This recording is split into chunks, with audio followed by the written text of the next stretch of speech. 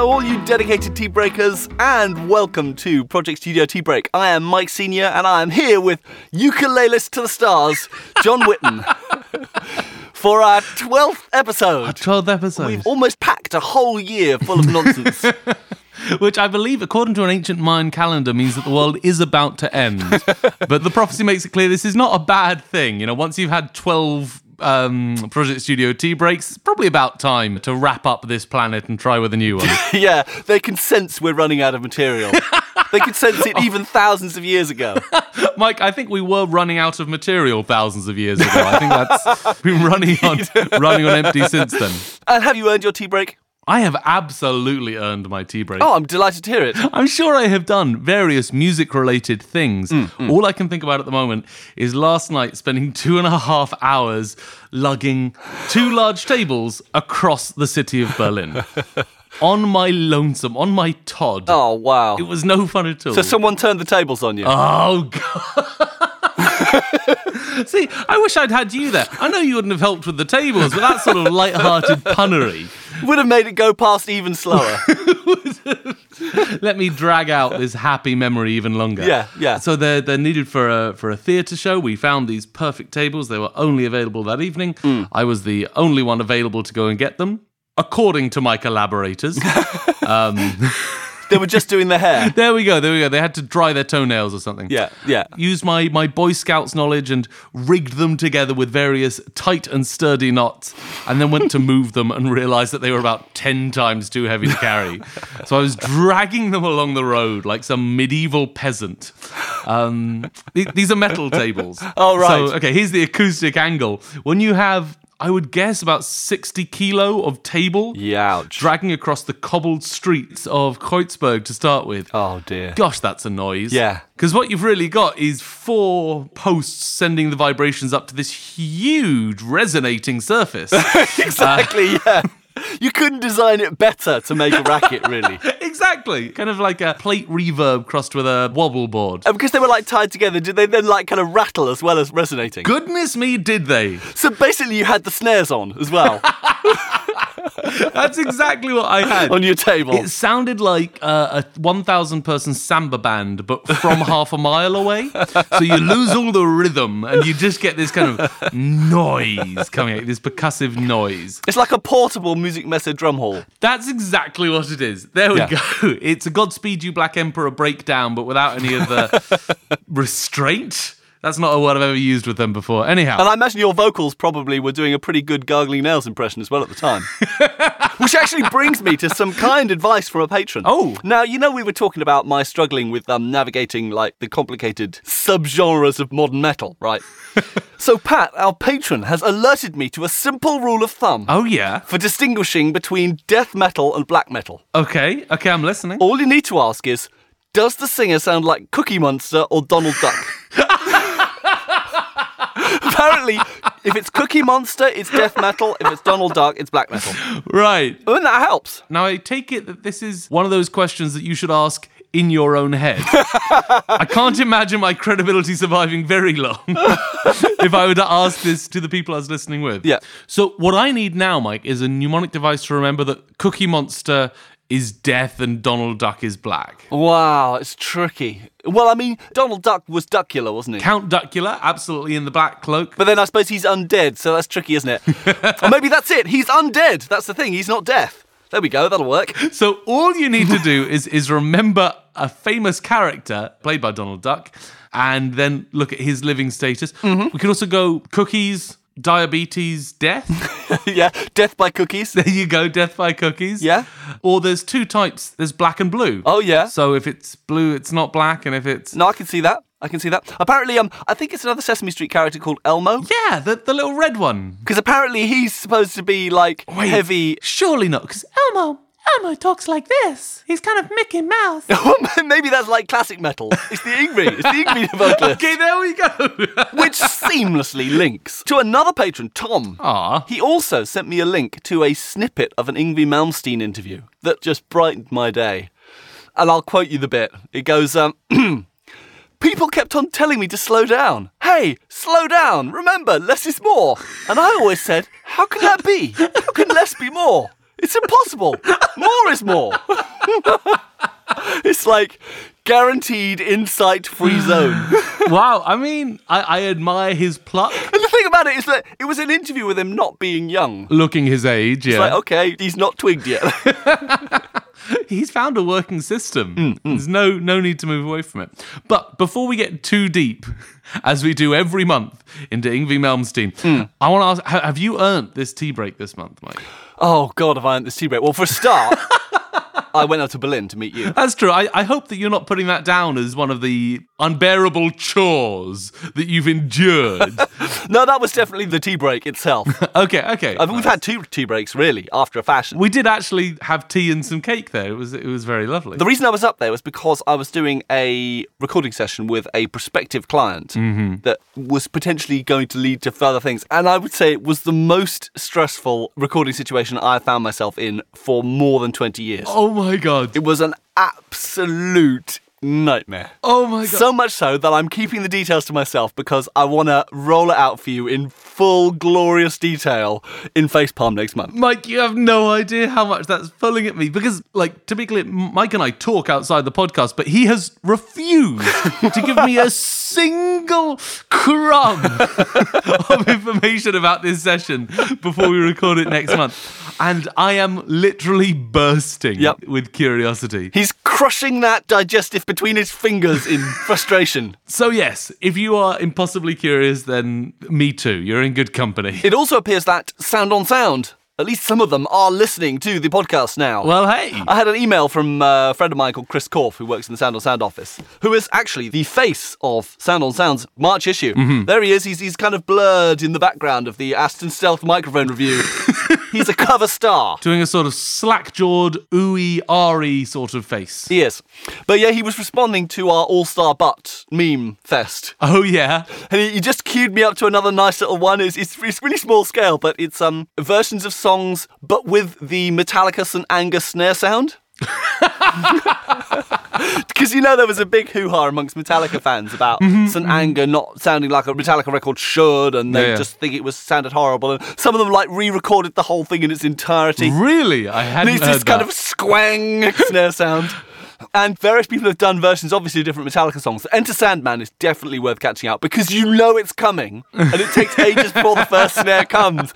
Then there's this goofy little graphic of Lars Ulrich kind of pulling a weird face. And it just alternates between that and its reflection every time there's a snare hit. That's amazing. It so shouldn't get any funnier, and yet it keeps getting funnier every time. Yeah, you are a sophisticated adult with a complex comedic taste. You like Stuart Lee, for goodness sake, but there's something about this which just works. Oh, goodness me. But his favourite was a version of Earth, Wind & Fire's September, which has the snare on it, which is also exceptionally good. How can you do this to me when you know that I can't just open YouTube? Wait, I'm wearing headphones. I could totally open YouTube. Okay, you carry the podcast for the next 3 minutes, and I'm going to go giggle to this. And I have another audio treat for you as well. Yet another one. Goodness me. Yeah, well, I've been doing this mix competition, and you suggested, how about you take 2 beats of each mix and stitch them together into a combination mix, a Frankenstein mix. You didn't actually do it, did you? Well, I tried it. But every 2 beats, it didn't really have the effect you'd think it was of showing the comparisons and showing how weird the contrasts were. Because you didn't have time to get used to it after 2 beats. Right. But I did do it with 2 bars. Okay. Of 21 different mixes. Oh my God, Mike, I would love to hear that. Where can I get on that? I'll upload that to the feed too. Okay. It's really worth listening to. It's great. Amazing. The Franken mix. The Franken mix. And in our rhyming segment, where we were talking about cliched rhymes. Oh, absolutely. These overused lyrical devices. I was trying to remember which song it was that was rhyming loads of words that ended ation. Okay. And it seems like all roads lead back to Stevie Wonder. Because it's Stevie Wonder's Pastime Paradise. And let me read you the list. Here we go. Okay, hear me out. Dissipation, relation, consolation, segregation, dispensation, isolation, exploitation, mutilation, mutation, miscreation, confirmation, proclamation, integration, verification, revelation, acclamation, salvation, vibration, stimulation. Wow. Wow, Mr. Wonder. So that's the whole list. Now, I know what you're thinking. You do, always. He missed out circumnavigation, transmogrification, and tintinabulation. What an amateur. I was thinking titillation, personally, which I always think would have been a worthy addition. Well, I felt this was an occasion that was worth dusting off my Walker's Rhyming Dictionary for. Do you? And so I looked into it and worked out how many words rhyme in Asian. And there are actually about 1,200. 1,200 words. Despite Walker's Rhyming Dictionary rather coyly including no entries between exacerbation and perturbation. Nothing at all there. There's nothing between those two words. I can't think of one. No. Us master breakers. No, us master breakers can't think of a thing. Nothing I can think of. Are there actually about 1,200? It seems so. I mean, I know I'm pretty anal, but I'm not quite anal enough to count them individually, but I did a kind of a guesstimate. So I'm just thinking, if one were to read these at about 1 per second, that's 60 per minute, 1,200 every 20 minutes. So we might be able to get through them all in 20 minutes. Or probably about 90 seconds if you're Eminem. All I'd recommend is that we find a kind of looping pastime paradise backing, and as a special for patrons to send to people they really dislike. We just go through the lot. And it's particularly good in this song because he doesn't really include anything but the words he's rhyming. I was going to say, what's the lyrical context? Like, relation has race before it, so it's race relations. Okay. But otherwise, all those words are just stated. Just the words? Yeah. I mean, when you're Stevie Wonder, you do what you like, don't you? Yeah.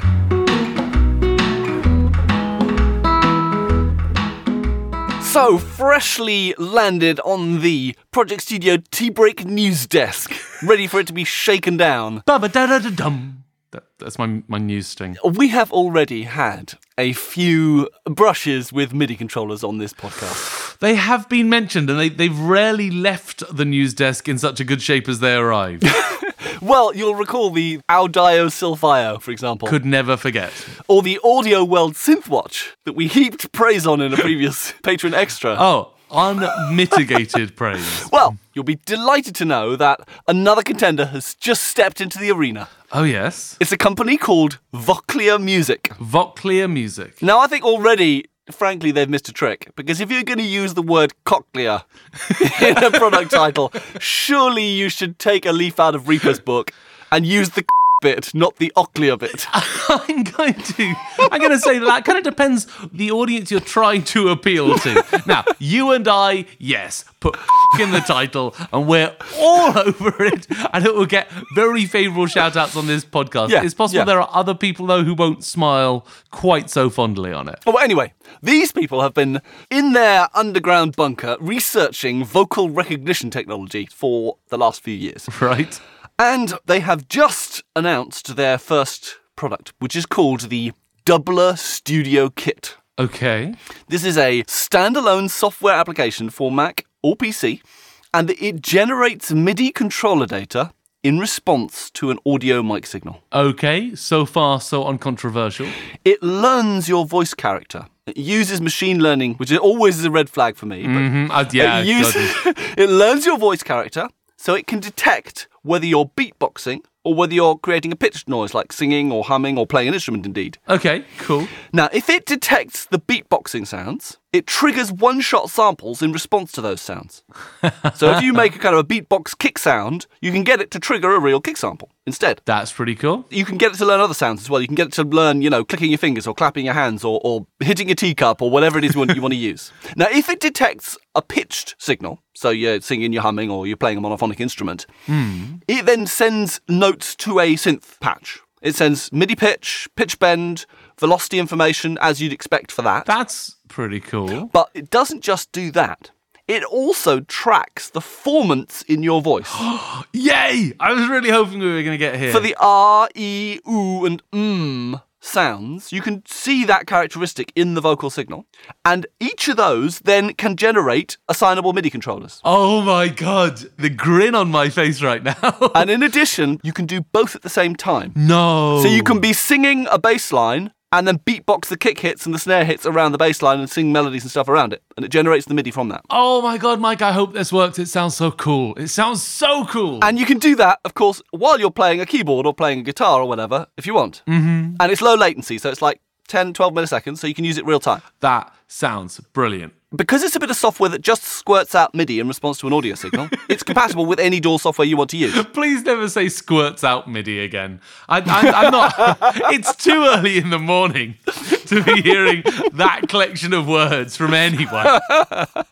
But I appreciate your meaning. And that MIDI, that pre-squirted MIDI, Oh, God. that MIDI can be used, of course, for anything you want. So you don't have to send those control signals to a synth. You can send it to effects boxes. You can send it to whatever you want. You could send your notes to trigger lighting events if you want, if you've got a MIDI light controller. Or, Yeah. you know, it's just MIDI. Yeah. You do whatever you like with it. Now, the microphone that they use is a proprietary microphone that has a USB socket in it. Okay. That's part of the bundle. You get the software and you get this mic. Now, I share your reservations about that because it sounds like a hardware dongle by a different name. I mean, that was where I was going. Yeah, it just feels to me like really that shouldn't be necessary. Yeah. They could recommend a list of microphones that you can use so you didn't have to buy their mic. But I can see why they're doing it. From a commercial perspective, having a hardware dongle means that you can't just use cracked software. Right, okay, yeah, no, that is fair. But it also does mean that you can just work with their mic and a laptop and headphones And you've got everything. and make music straight away. That's pretty great. So that does have an advantage. There's also the logo that you've seen. Okay, so Mike showed me this logo before the show and he asked me what it looked like, and I said things like sine wave, I said microphone, I said frothy cappuccino. You said at a stretch it might look like... Okay, and Mike was pushing me, and I know when Mike's pushing me, you know... Don't put this all on me. He's trying to get filthy. It's not in my nature, but he is. So I said at a stretch, if I wanted it to, could look like boobs. I could see this being boobs. I'm like, what did... I mean, I've spoken for too long. What did you offer as what you thought this logo for me, looked like? Now, word for word, please, or I will make you restart. Completely. I can't get the image out of my head, but it so looks like a gynecologist's eye view of a patient in stirrups. And I apologise in advance to all of the tea breakers who now will not be able to get that image out of their head. I think we've discovered an excellent new Freudian psychoanalytical technique, is that you just have to look at this logo and say what you see. It totally says more about me than it says about the logo. Anyway, so, okay, what do you reckon the pricing is? I thought we might be coming here.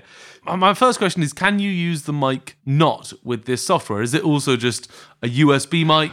They've not said that you can, but I have a feeling you probably could. Okay, well, a nice workable USB microphone. So maybe 70, 80 pounds for one of those. Plus this software, which if it works would be incredibly cool. 250 pounds. Okay. That's what I'm imagining this is going to go for. They're going to launch it at £300. That's not what I wanted to hear, but it's not completely out of the ordinary. There was a bit of me that thought you might be coming in with $1,500 or something. This is... I know. You know. But it feels like it's a proper price, but it's a sensible price. Yeah. This is well within the realm of reasonability. Well done, guys. That's the first price that I've got on this podcast that hasn't made me cry. Weep at the audacity. But what I didn't say at the outset... Oh, yes. ...is that, as with the Audio World Synthwatch, they recently launched a Kickstarter. Oh, good. Would you care to guess their funding goal? If I recall, the Audio World Synthwatch was €76,000 was their goal. How much did they earn of that again? About €1,000. €1,000. Okay. So what do you reckon the goal of these people, of Voclia Music, was? Oh, goodness me. It's a 4-person team. Okay. 10 grand? 40 grand. Okay, that's quite a lot of money to try and kickstart. Do you want to take a guess how they're doing? 70 grand. They've already smashed the target. They're onto their stretch goals. Everyone's happy. Well, I only checked this yesterday, but it's currently standing at 110,000. Oh my God. They've more than doubled it. They hit their target in 46 minutes. I love these guys. Mike, I'm so used to becoming like cynical and jaded from this segment, but this is brilliant. It's easy for us to come across as being cynical and jaded and that we would just say that any product was rubbish. But this is how you make a product that people need, that does something cool, that you price it sensibly, and you do your marketing properly, and people will give you money for it. I mean, I will very probably give these people money for literally this. It sounds great. Well, I mean, now will be the time to do it, because the way people are supporting is by pre-ordering the product. Right, yeah. And currently you can get it for under £200. I mean, wow. So if you want it, head off and get it while it's still under £200. Head off and grab it. But basically, about 600 people have pre-ordered it. Yeah. Some of the audio examples are truly inspirational. You go, oh my God, you can do that with it. My only question, though, does it come with a hardware controller that you can wear on your wrist? Because I'm kind of stuck on those these days. I mean, I think they should have had more people with Italian accents in their video. I mean, this is a general truism, isn't it? For listeners who are wondering what we're talking about, this is because we were talking about the Audio World Synthwatch, which was the polar opposite in the success stakes on Kickstarter. Oh, in every single stake. But if you'd like to catch up with that news item, then head over to our Patreon, because it's one of the Patreon extras. I think it was in February's extras. Okay. Did a whole big feature on it. It's worth it. But I mean, this product, we're both a cappella enthusiasts. This is going to set the a cappella world on fire. Absolutely. All 15 of them. They're going to go nuts for it. Of course. It also has an extra advantage. Oh, yeah? You know how we were saying how guitarists with voice boxes, they'd always make those funny mouth motions on stage while playing wah, yeah? Wow, wow. Well, keyboardists now can be doing that. It's going to be a whole new generation of people pulling faces while playing the keyboard. Actually, you could do it playing the guitar too. The faces we're going to see on stage. It's a gift not only for the people who want to use the thing, but for the people who are watching them using it. Everything's right. Live music has to remain visual in order to compete against a recorded music-dominated industry, and I think these facial expressions are a large part of that, are a huge part of making that happen. And I think the audio demonstrations are definitely lifted by the visual aspect of them on YouTube. I cannot wait to see that. Check out the product video. It's a masterclass in how to sell a product and how to come up with product and how to hit a market. One more time, what's the name? It's called the Voclear Music Doubler Studio Kit. Okay, great. And one more time, what does the logo look like to you? It looks like a serene seaside view through a porthole. Doctor, honest.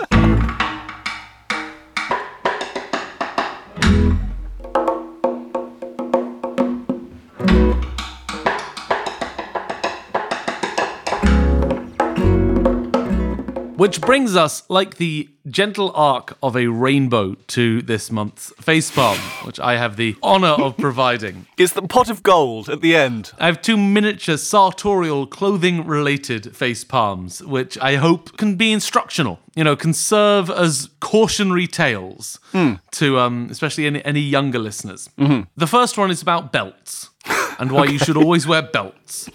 And belts are important, and please never don't wear belts. This is the job that I learned how to do puppetry in. Why doesn't this surprise me anymore? It should. I should be going, puppetry? I'm a huge puppetry fan. Go on. We were doing the bunraku style of puppetry. And this is where 3 operators operate one humanoid puppet. One takes the head and the right arm, one takes the left arm and the hips, and one takes both feet. Okay. So it's a way to get very, very close with your co-workers very quickly, because there is not that much space behind one of these puppets. No. They're about 2 feet high. Oh, all right, they're small ones. Because I've seen those big puppets that they do that have loads of people around them, but the actual puppet's only about 2 feet high. Oh, yeah, these are tiny. And then the benefit is that you get extremely detailed articulation. Right. And the downside is that you smell everything. It's sweaty, pressed up against each other work. Yeah, they're the kind of people you don't want to take out for curry. Not really. Anyway, that's not what the facepalm is strictly about.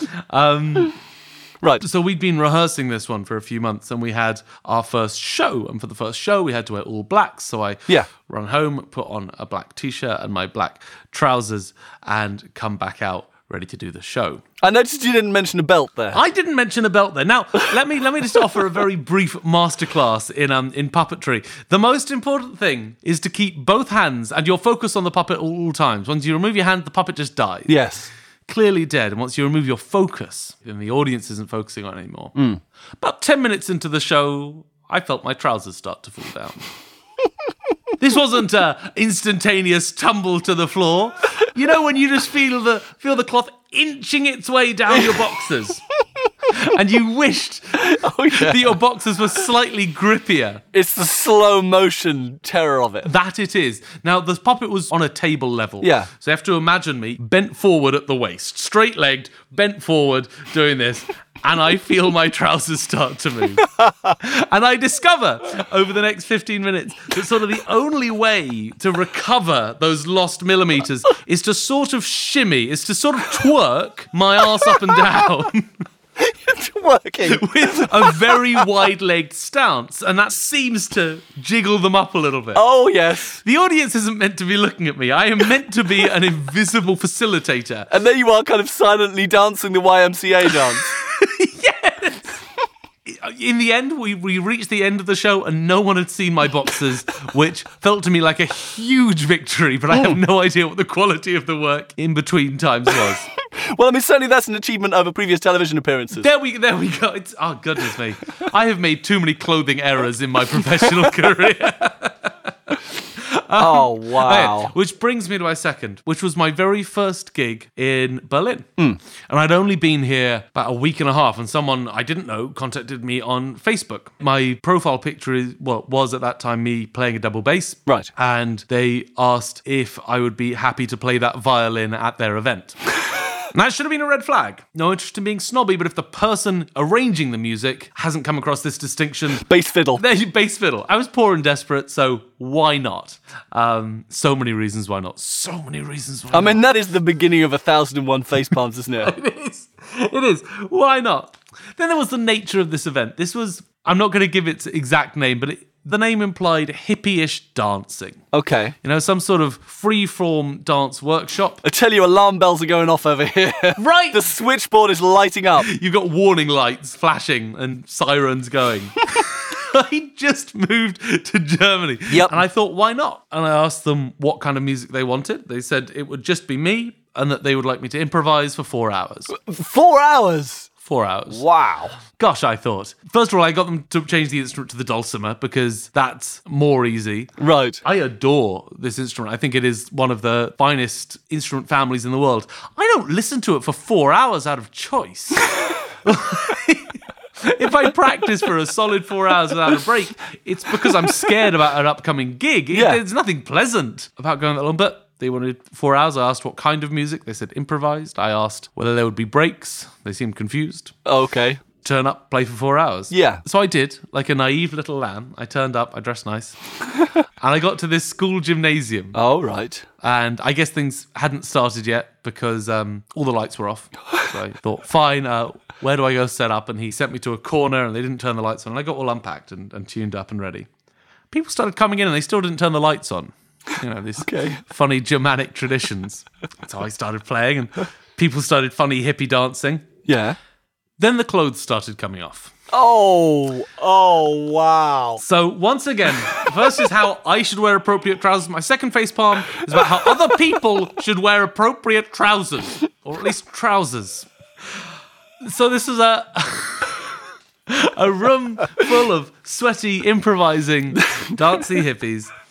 Have you ever seen Eyes Wide Shut, Mike? I have, actually, yes. Okay, so you know when the organist is taken to play the orgy and he's put in a blindfold? Yeah. And I always thought that was a bit of like a power play, them taking control of him. Now I think it's just good manners. Yeah, it was just courtesy. I would have appreciated some sort of blinkers, some sort of blindfold situation, but nothing of the sort was provided for me. As I played my first orgy. I have not soundtracked an orgy before. I have often wondered since then what they told the school that they wanted the gymnasium for. Well, it was for a free-form hippie dance event, obviously. They told them the same crock of that they told you. Oh, wow. So it was a bit weird all round. It was one of the weirder gigs I've played, and it did take 4 hours. I mean, that's a hell of a strong start to a professional career in a new country. I haven't returned to that particular gig, so I took my 50 euros or whatever it was and felt like it was very dirty money. Oh, dear. Tell me, is the culture of FKK big in your part of Germany? So what's that? So it's this non-sexualized nudity. Nudist beaches, basically. Beaches, parks, yoga classes, hiking groups, pottery courses. No, you see, I think I have the answer to this, and it's called Berlin. Basically, we live supposedly geographically in the same country, but you actually live in a little mini country called Berlin. It's kind of like the anti-Vatican. What? That's so true. There's the rest of Germany, and then there's the anti-Vatican. I could not have put it better myself. To be fair, one of our local lakes does have a nudist area. Okay. But beyond that, no, it's not been a huge thing. But I mean, they're well into their saunas and things, so I don't know. It makes me slightly more concerned about the school discos now, though. I mean, not to get graphic, but the cleanup. Whoever they were paying for that wasn't being paid enough. Yeah. Also, who finds that a romantic atmosphere? I mean, at least I'll have a red flag, though. If I hear dulcimer music coming out, I'll know. You'll know what's up. It's either that or double bass. One of the two. They're pretty similar around.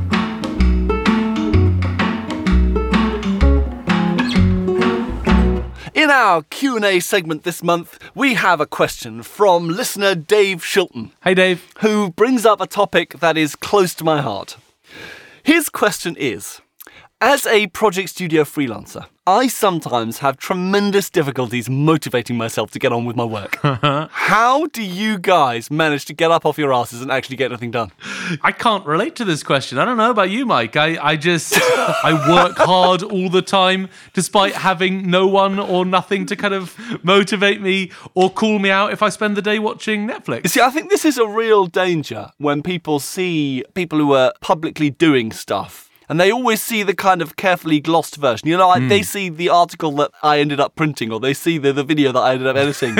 And there's so much of the freelance lifestyle that is not like that. It's like getting up and going, oh, I just can't face editing that voiceover, or, you know. Yeah. In fact, funnily enough, the last couple of weeks, I've had a lethargic period. I have them from time to time, where I just can't motivate myself to do anything that's worthwhile. I mean, I've managed to kind of distract myself by arranging stuff and by, you know, watching YouTube videos. It's like, oh, goodness God. me, yeah. I mean, my flat will get very tidy because that's the way of things. It reminds me of one of my favourite Douglas Adams quotes. Oh, what's that? When he began to get stressed about deadlines, he'd be thinking about what he was supposed to be writing, and he felt he did his best thinking in the bath, so he'd find himself taking longer and longer baths. And his quote was, "No one could ever criticise my cleanliness in a crisis." Which always comes to mind when I'm like doing the washing up rather than getting on and doing something I should be doing. Deep into procrastination. Yeah, so no one can criticise your tidiness in a crisis. Absolutely not. If I'm working well, then I will live in an absolute pigsty. But when I just don't want to do that stuff, then goodness me, it's glistening surfaces as far as the eye can see. I mean, do you have any kind of tactics? Yeah, with the proviso that this is advice that I don't follow often enough. That this is not the clever way that I never have an off day, but rather the stuff which, you know, does work for me when I get off my arse and do it. I was inspired by a guy called Josh Smith. He's a think tank genius in London, working for big companies. Then he went freelance. He kept his morning commute. Oh, right. Getting up at the time he would normally start work, jumping on his bike, going 3 times around the block and coming back home. Okay. Something about getting up and getting going like that, you know, getting dressed as if he were going to get to work, kicked him into that mindset. That's clever. I do like that. I have a morning stroll instead because, you know, I'm not enough of a sellout to commute. But, you know, just very first thing, having a shower, getting dressed, and, I don't know, going and buying a croissant at a local cafe gets me in that kind of I'm doing stuff mode. Yeah. So commuting to your house is one that I would recommend. Yeah, I kind of get that, actually, because I always get up with the kids early. And usually I end up being in my jammies still. Yes. And so it's when I haven't changed out of my jammies by like 3 o'clock in the afternoon, I go, yep, that was one of those days. That's today. But if I get on and then have a shower straight away and then kind of open the blinds and do things like that, see daylight. There you go. To be honest, I would actually say probably my best tactic for getting stuff done is saying yes to too many things and just running on fear a lot of the time. The way I get things done is by being a bit behind schedule most of the time. Completely. So I'm thinking, oh my God, I've got to get this stuff done. Oh, crumbs. And that's the only reason I ever get anything done. And if you don't have that structure of deadlines in place, giving yourself some, there is no worse feeling I've come across as a freelancer than getting myself in a position to work, thinking to myself, okay, I've blocked out this time, my equipment is ready, I am fresh in my brain, and then realizing, actually, no one wants me to do anything. Oh, right. I am totally ready and entirely not in demand. Oh, dear, yeah. And that's a horrible feeling. So I have learnt for myself that when I am in that kind of phase where you are hustling for your next project, especially if the night before I can be my own boss and set my schedule for the next day and decide the actual jobs I'm going to get done, rather than just sitting down in front of the computer and being like, oh, God, nothing to do. I would have been absolutely hopeless if I'd gone to school in Germany. Because in Germany, they have lots of like continuous tests the whole way through the year. And it's like constant assessment and whatever else. Honestly, the only way I got through my school career was by realising 2 weeks before the exam that I had an exam in 2 weeks and going, and then panicking, more or less. I mean, as it got later, that period of panic had to get a bit bigger to cope with the more difficult exams. But basically, that was my technique. That was more or less what you went for. I'll be stuffed here in Germany. One of the most difficult times for me was like writing books. Because writing articles, at least it's a small project that then you can deliver and send off. But with the recording book, it was like a 9-month period of just sitting in front of a screen, tapping keys pretty much. Just doing that. And I mean, obviously I did it by setting deadlines that I was missing the whole time. That helped. But the second thing was just kind of navigating between little tiny rewards. Like a friend of my wife's suggested that what she did when she was writing up her PhD was that she'd buy a bag of jelly beans and say, okay, when I've written another 100 words, I'm allowed another jelly bean. And honest to goodness, I followed that same tactic. God, yeah. And it was also Angry Birds. Oh, yeah. I said, okay, when I've written another 500 words, I'm allowed to go and play another couple of levels of Angry Birds. So between Jelly Beans and Angry Birds, that basically got through writing my second book. I think it's hard to go far wrong if we start treating ourselves like a cross between a 5-year-old and a dog that needs training. You know, however clever you get, that's still the majority of your brain. And so if you can set up some sort of candy incentive, then that's more likely to work than any deep philosophical music. Yeah. Are there things you have to, like, get out of your life completely in order to get things done? Oh, absolutely. Puppets, for a start. No puppets in the room. That's vital. Yeah.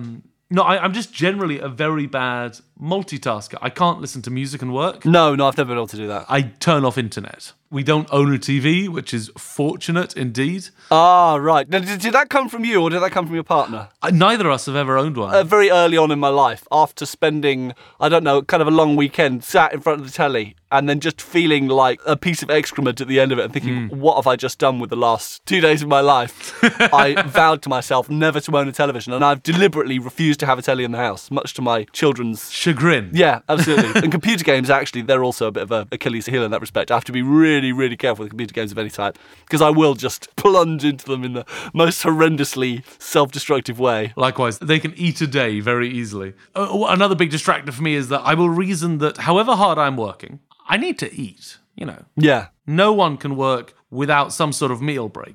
So I will potter through to the kitchen and I will think, given that I'm eating anyway, I may as well make risotto. And if I'm making risotto, you know, it's not risotto without garlic bread. Because food is a non-negotiable necessity, I will spend hours. Only the freshest ingredients. No, exactly. I'll go down to the market. Arguing with the market sellers about where to get the freshest radish for my side salad. That's inventive. No, exactly. Well, no one can question your nutrition in a crisis. I make some pretty delicious food, but yeah, it wrecks me. That's fabulous. I love this kind of justification thing because this actually reminds me of something else. Is that I constantly battle with the urge to justify me vegging and watching films and looking at YouTube and following internet memes, all that kind of stuff. Because I think to myself, well, you know, I'm in a creative industry. I'm always having to write new things. I've got to stay up to date with current culture. I've got to, I've got to recharge the creative batteries. This downtime is important for my career. And I keep trying to justify it to myself. And it's like, no, I know. I'm going to push back there because my closing point was going to be that you need to broaden your definition of what useful work is as a creative, because Because, lying on your back with your eyes closed and listening through to an album is vital. Food for the soul.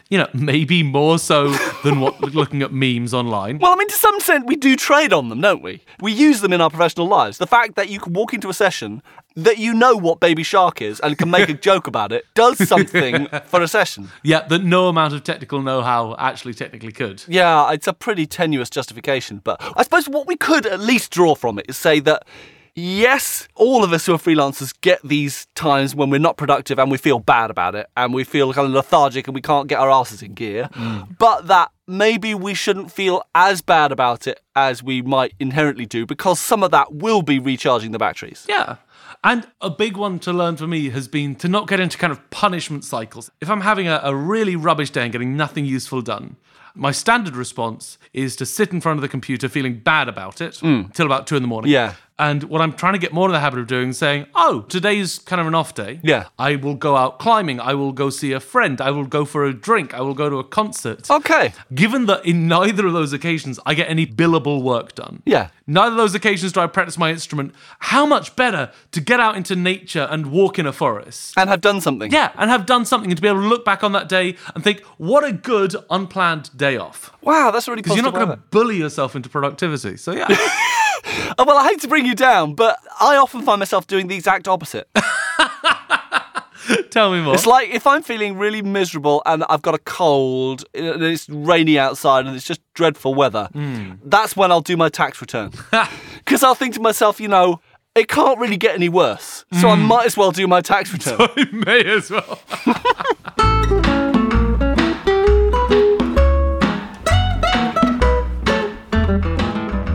So even though breakfast has passed, there is always time for more jam in our What's Your Jam segment. And of course, with every good bit of jam, you need some support structure, such as... Just listen to that. Well, that's pretty good, actually. I'm very, very pleased with this It's got the right kind of consistency, yeah. This is, in fact, for anyone wanting to play along at home, a Mesopotamian molcajete, which is like a pestle and mortar, but made out of very rough stone. Grab that off your mantelpiece, all you listeners at home. And uncooked spaghetti. Scrape one upon the other. It's not one of the better toast folies we've had, but it's definitely one of the best that I've done. I was genuinely surprised, I have to say. I'm going to think about how I take that comment off air. But that is the toast foley heralding us in to this week's jam. And this week's jam was a road of trials. It really was, because I had it sorted 2 weeks ago. Someone had played me this awesome, haunting recompose of a Sound of Music song, The Lonely Goat Herd. All right. Just brilliant. All right. And about 3 days ago, I was hanging out with a friend and said, have you heard this great tune? And we had a listen and they agreed it was great. And they said, who is it? And I said, it's this band called Laibach. Right. With a CH on the end. And my friend said, oh, Laibach, the Slovenian group. Massive Nazis. Oh, no. And I was furious because I really liked this track. Oh, dear. I thought it was great. Oh, wow. I did a lot of research trying to prove to myself that they weren't Nazis. And the best that could be said for them is that they might be just a extremely contrarian, avant-garde, obfuscatory group who don't mind people thinking they're Nazis. But honestly, that's still a bit too close to Nazis for me. It's a pretty slim justification, isn't it? Yeah. It's kind of David Irving grade response. Exactly. So, I lost that. The Nazis took it from me. So, Jam Mark II.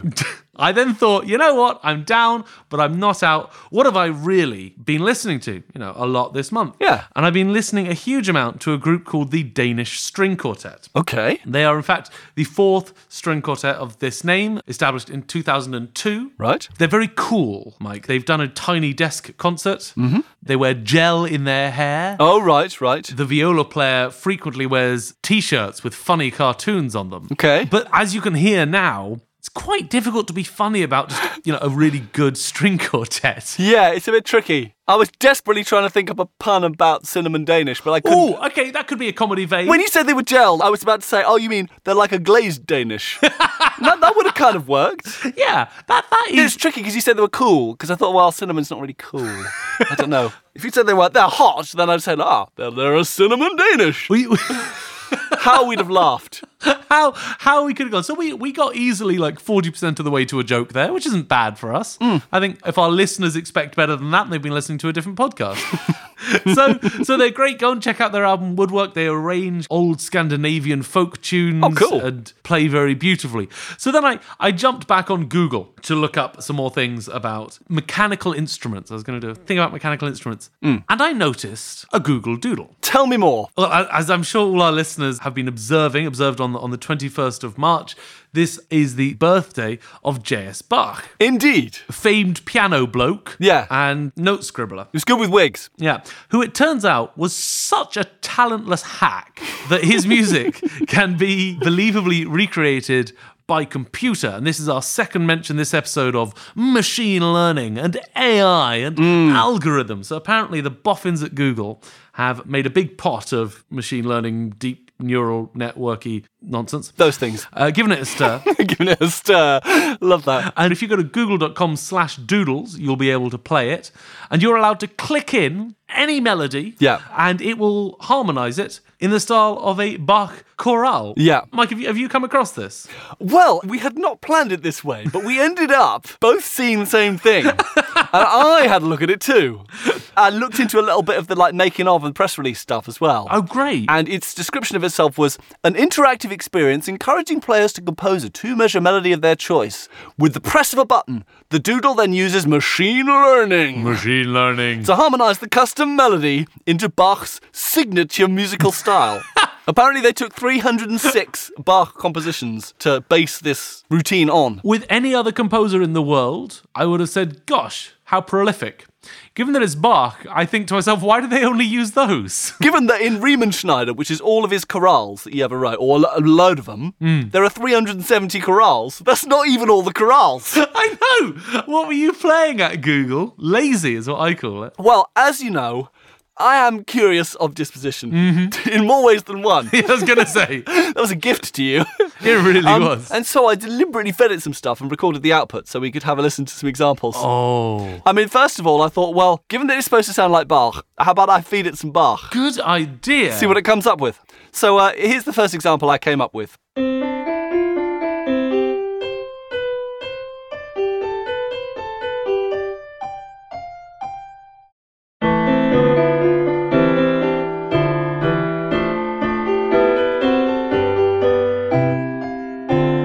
Okay. I mean, there's some chords that work, but it makes absolutely no musical sense at all. There's a especially tricky moment halfway in the middle. Fundamentally, if you tell it what key it's in, which I did in all these cases, I mean, they could just literally put almost any chords in the key and probably get away with it. A bit gimmicky, yeah, I can hear that. Maybe I gave it something that was too complicated. Maybe it needs like a chorale. Maybe that's what they trained it on. So I gave it something simpler.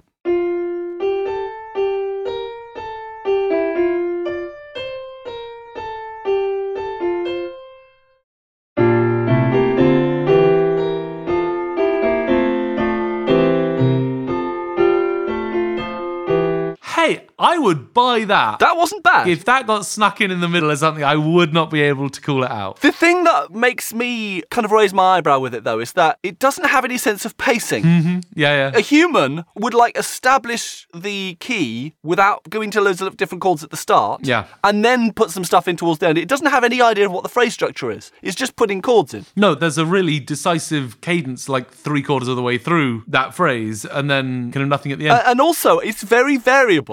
I fed it a different one.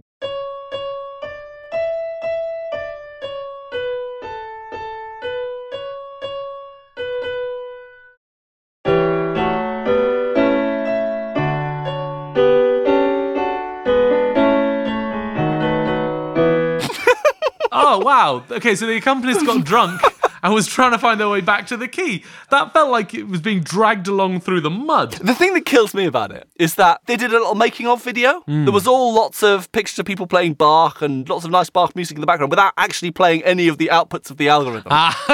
And there were some just great quotes from the developers. Oh, do tell. Bear in mind that you've heard these examples now. Yeah. One of the guys goes, the doodle is combining art with technology and allowing people to create things they couldn't create before. Just didn't want to create before because they sounded a bit dodgy. Yeah. Or here's another one. The thing that AI can really do for us, that a lot of people are really missing, is that it's going to amplify what we can already do. I hope people feel empowered that if they had the skills that Bach had, what kind of music could I make? Okay. This kind of demonstrates that if it had the skills Bach had, it will be able to do something a bit better than this. Yes, surely not this. And the final one was, I hope people play it. They enjoy the experience and maybe feel like they could dream a little more when they think about what they could do in the future. Wow.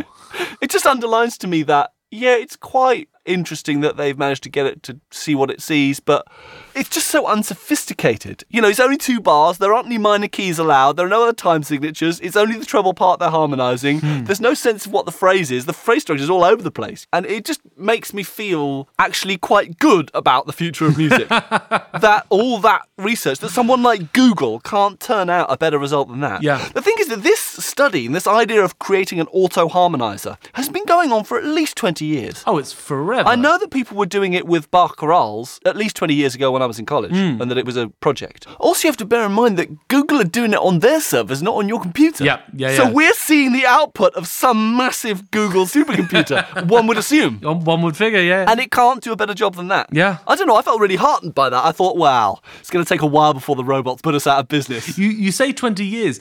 Actually, during the time of Bach, there were these automatic composition games. Oh, wow. Basically, you rolled a dice. Okay. And on each roll, it would tell you what to write down next. Yeah. And the way this worked is that a composer would write down 36 8-bar compositions with the same harmonic progression. And then you would just pick a bar from kind of each one. Right. But yeah, people have been doing this forever. And you could like roll to pick the right hand first and then the left hand. Wow. It's been an obsession for a while. I'd quite like to hear some of those. There's an interactive exhibition where you can roll a dice and compose one of these pieces. Wow. Yeah, no, it's just brilliant. I don't think Bach actually wrote one, but Handel definitely did, wrote one of these. Wow. So yeah, the idea that music can be made by automatic means is old as the hills. Wow, I didn't realise it had such a long history.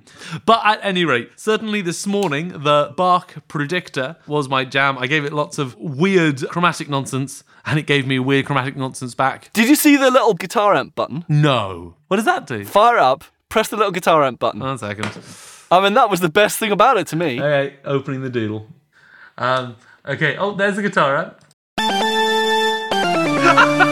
It's good, isn't it? And then when you play anything, it plays it with like odd synth stuff. And the thing about it is that actually it makes so much more sense with that whole kind of prog rock thing going on, because you can put all sorts of weird stuff in it, and then the weird chords actually begin to make much more sense with all the synth sounds and everything. That sounds like a lot more fun.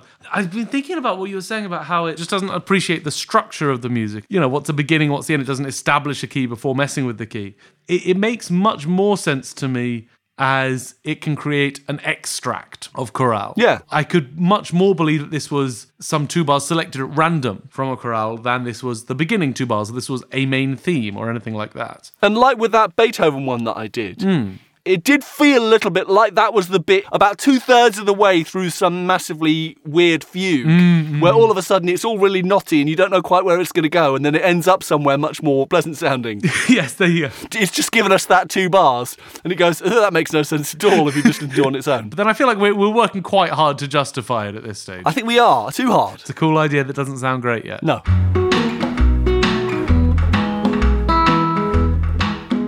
Well, that's almost our tea break coming to an end. There's only dregs left in the cup, but there is still time to thank this month's sponsor, Yesteryear Software. Yesteryear Software? Yeah, they are launching their new set of graphical GUI skins that are designed to make the stock DAW plugins that you have built into your software look like third-party analog model processors. Okay. They have their standard veneer series, which is literally just a graphical rebadge. So you've got the EQ pack. You can make, Logic's channel EQ or whatever it is look like a Pultec or a Neve or an API or a Manley or whatever it is. They've got various selections in the menu. Amazing. And then there's the compressor pack. Cubase's standard compressor can look like a Fairchild or 1176 or LA2A or a an SSL or all these different types. And obviously they're going to keep adding new models in future as their graphics designers get onto coding them up. Incredible. Do you have any sneak peeks of what might be coming? Well, I think they may be coming out with the Reverb pack in the not too distant future. Okay. Like a Quantec room simulator and a 480L and things like that, so that you can take your standard convolution processor and make it look like it's the old Lexicon box. And looking like it is 3/4 of the battle. I would invest. That's their entry-level thing. I mean, further up the product range, they have their more advanced analog experience series. Oh, yes. And with these ones, it takes you more into the analog world in that it restricts the control ranges in the same way that it is on the original Gear. Okay. And it only lets you have 2 plugins per graphical user interface at any one time. That real stripped down feel. Depending on what pack you get, I mean, if you get the vintage pack, then the plugins inexplicably go offline maybe 3 to 5 days every year. And then you need to pay between $100 and $3,500, it's like randomly selected, to bring them back online. Incredible. So that real analog kit experience there. Yeah. They've gone that extra mile. That sounds remarkable. Yeah, so many thanks to YesDS Software for supporting us. Check out their website. Please do. Bustvintage.com. And if you'd like to give us your feedback, ask us questions, share your facepalms with us, email us at tbreak@projectstudiotbreak.com, and the website is www.projectstudiotbreak.com. Pop over to iTunes if you have a moment and rate and review our show on iTunes, especially for a slightly more niche area podcast like this one. That is no end of helpful. It tweaks the algorithm. It probably does something with machine learning, and it helps more people find our drivelling nonsense. Except it actually works. It actually works. So please pop over to iTunes, rate and review the show. You can tweet at us on Twitter at Twitter. Oh, goodness me. Nearly there. Style it out. There we go. We're good. You can tweet at us on Twitter at twitter.com/PSTBtweets. And you can Facebook us on Facebook at facebook.com/PSTBbooks.